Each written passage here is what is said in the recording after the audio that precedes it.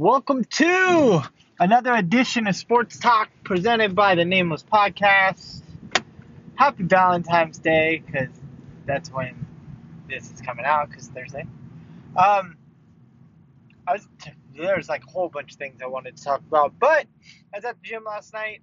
After I did my workout, I went on the treadmill for about 25 minutes just to do a cool down, and I got to watch the Rockets at Timberwolves. Pretty much second half.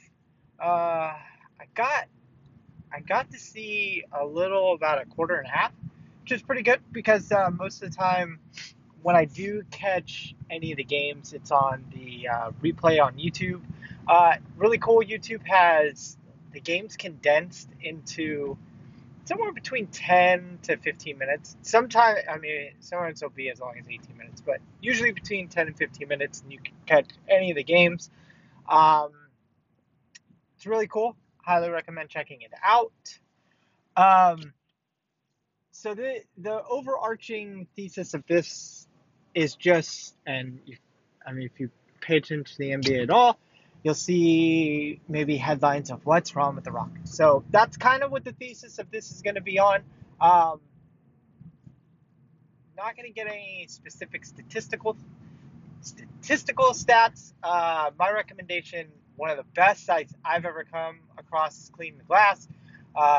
Former assistant GM, spacing his name, created the website, I think, like 2 years ago. Most of the writers that I follow, or podcasters like Zach Lowe that have had him on, will quote or use Clean the Glass.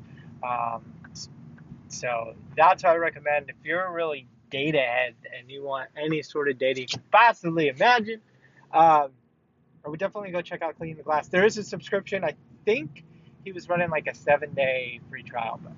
So if you want data, I'm not going to quote data unless it's like top of mind. I like numbers, but that's another discussion. So my whole thing, and now that Chris Paul is back, and he's been back not 2 weeks yet, I don't know. Let's just talk from the top. One, this team is not good defensively.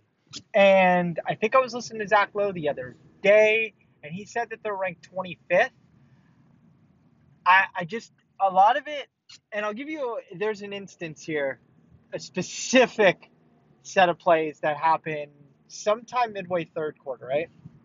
So, Rocket missed shot. And a good look. It was a good look. I think it was Chris Paul, pick and roll, curled, had a clean look, shot, miss. Wolves got the rebound, and they pushed it up the floor, and it was Teague to, not Wiggins, because Wiggins is out. I think it was Ogie. I'll probably pronounce his name incorrectly.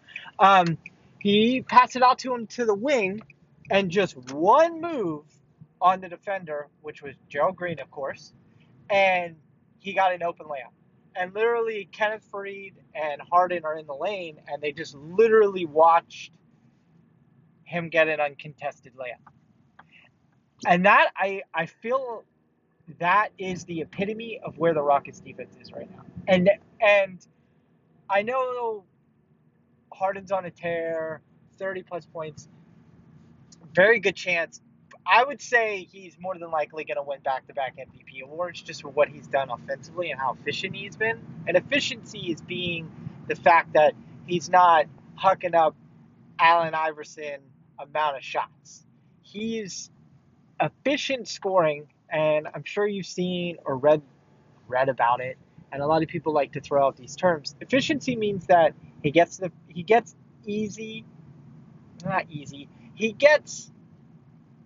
a large amount of points without having to put up a large amount of shots. And that includes the type of percentages. So a layup is a higher percentage shot than a 3-point shot. Getting to the free throw line after he's fouled, things like that.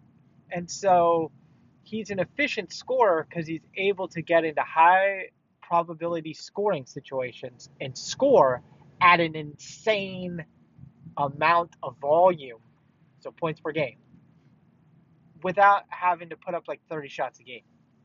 That's pretty amazing. Zach Lowe was saying that his efficiency in running certain plays is higher than anybody ever, like video game type insanity, um, which is amazing. Um, he's hit almost as many step back 3-pointers than Steph Curry hit like 5 years ago to lead the NBA in made 3-point shots. So offensively, the Rockets don't really have a problem. They do kind of bog down a little bit, but I mean, really, their issue is defensively. This team, without Mabunte and without Trevor Ariza in their starting lineup, is not as good.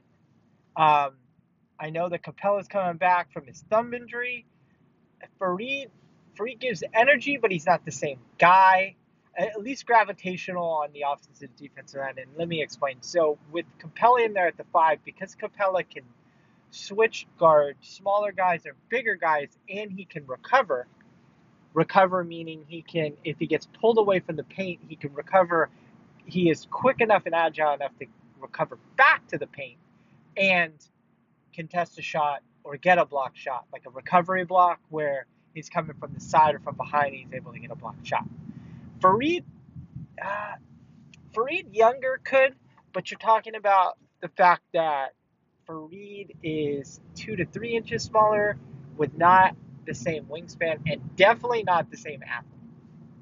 He's filling in nicely as the main big, but he's drastically undersized, though he has a lot of energy. I've always liked Fareed. I think he would have came in the league now. He'd be an amazing role man. So your main big that sets picks and then basically just after he sets a pick at say the top of the key, he rolls hard to the rim for lobs and dunks and layups and things like that. He got a couple last night that I saw. Capella, when I say Capella has gravitational pull on the offset, it's kind of like the inverse of what shooters get when a shooter pulls a defender out of the paint or out of the lane to guard the shooters. Capella does that same thing because Capella is so long and agile and he can catch the Harden or Chris Paul lobs. It sucks when you run the pick and roll. The defender that's on the big generally will what's called hedge or move towards the ball handler to throw the ball handler off course. When you do that with the Rockets, Harden is so adept at throwing the lob or getting it to the roll man, aka the big Capella. You can't do that. You've got to stay glued to the Capella, and even at that point, he's like Terrell Owens catching in lob touchdown passes. It still would not. But when you do that, then that potentially sucks a third defender to come in and stop Harden in the lane. And then at that point, Harden's either finishing, which he's amazing at, you're fouling him, or he's kicking it out to a shooter. With Fareed, you're not getting that as much. He doesn't have that same gravitational pull.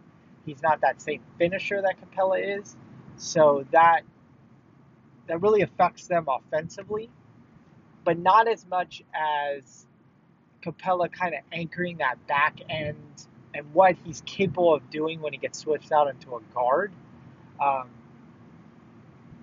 really affects them. And depth-wise, them losing, I know they did not move Mabunte in the playoffs last year, and then he was there and he was just totally out of it. It just really hurts their depth because with the reason you got a guy that was going to give you 38 to 40 minutes, big, long, and he can guard multiple positions. He's basically playing in 4. So now you've got PJ Tucker playing a ton of minutes, and he's super undersized, and they're just getting killed on the glass. Like last night, man, Towns, and then before Towns, spacing his name, they just destroy. I mean, one, the Rockets without Capella are not getting any offensive rebounds. 2, they're getting kind of victimized on the defensive glass because the T-Wolves got a couple, not even a couple, they got a good amount of offensive rebounds, so they got second chance. And 3, it's just the Rockets can't run the same switching because Gerald Green is a terrible defender. So when you got Gerald Green out there playing major minutes, and Fareed's not the same defender, you've got the Wolves are getting a lot of switches where they had Harden switched on to Towns in the post, and the Rockets didn't run double teams. So now at that point, yes, Harden's biggest defensive strength is his low post defense, but it's not fair because Towns is, he's got like a 7-foot wingspan, and that's just a mismatch. He's just shooting over him. He's getting in a good place, and he's shooting over him with like little baby hooks and all those sorts of stuff, and it's just not good. I mean, the T-Wolves are not a playoff team. I mean, they should be, honestly, but they're not a playoff team. And man, Rockets lost by 10 to them. And I get it. It's right before the All-Star break. I think maybe there's one more game before the All-Star break. And so you're traveling. You're in Minnesota. I get it. NBA players turn off. This Rocket team, yeah, maybe early in the season it was a hangover, basically blowing the 3-2 lead to the Warriors and all of that. I don't feel it. I don't feel the same intensity from them like I saw last year, where it was we're gonna beat the Warriors. We're the team that's gonna beat the Warriors, and maybe they're able to ramp it up. I don't know. I mean, Harden, I can't really imagine how much more Harden can really ramp it up. Chris Paul doesn't look like the same guy. I think the one thing I've noticed, especially watching this for a quarter and a half, and a lot of times he was bringing it up and having Harden play off ball. They also did some. I saw twice they ran Harden had the ball and Chris Paul Harden pick and roll, which was interesting to get a different switch with Harden on the smaller guy. But Chris Paul, he's just not beating guys off the dribble with his explosion like I used to see. I mean, granted, he's 34, so I mean the likelihood of that happening is small. But that's something I definitely noticed last night watching, was that Chris Paul's not the same guy. And if Chris Paul is just a very good player and not the uber on fire future Hall of Famer guy like he played last year, then Rockets are going to have problems. Rockets really need to improve defensively because, one, teams with epically bad defenses do not win championships. It's just not going to happen. And I get it. You'll probably hear ESPN cite ad nauseum. What was it? The 0-2 Lakers. A totally different team. And that team cakewalked to the regular season and then throttled teams in the playoffs. I think Shaq missed like 30 games that year. And he had you had a Kobe in his prime. Like Kobe was like 24. So totally different team with totally different role players. Plus they were deeper, and they got healthy and they got hot at the right time. A completely different team. This team, I don't know. I just don't see it. I enjoy watching them play. I don't have any problem with them jacking up 43s a game and all of that. I mean, that doesn't really matter to me. It just doesn't feel the same. And it's not analytical, but another point, I haven't seen Harden. Harden's had great big games and big game moments, but he's kind of floundered when, like Game 6-7 last year, or what was it, the 2012 Finals against the Heat when he was on the Thunder. I just don't see that guy being, okay, I'm going to put up 40. We need to win this game. Okay, I'm putting up 40. I've seen 2015 against the Warriors in the Western Conference Finals in that closeout game. What do you have, like 15 turnovers or something? I don't know. I just haven't seen it. I know it's there. He's uber talented. I mean, right now, offensively, he's probably the third best player in the NBA right now. Um, I really want to give, I mean, vote because I'm not in the media, but I'd say more than likely he's going to probably win back-to-back MVP awards. I want to see Paul George. I think Paul George is having a better season.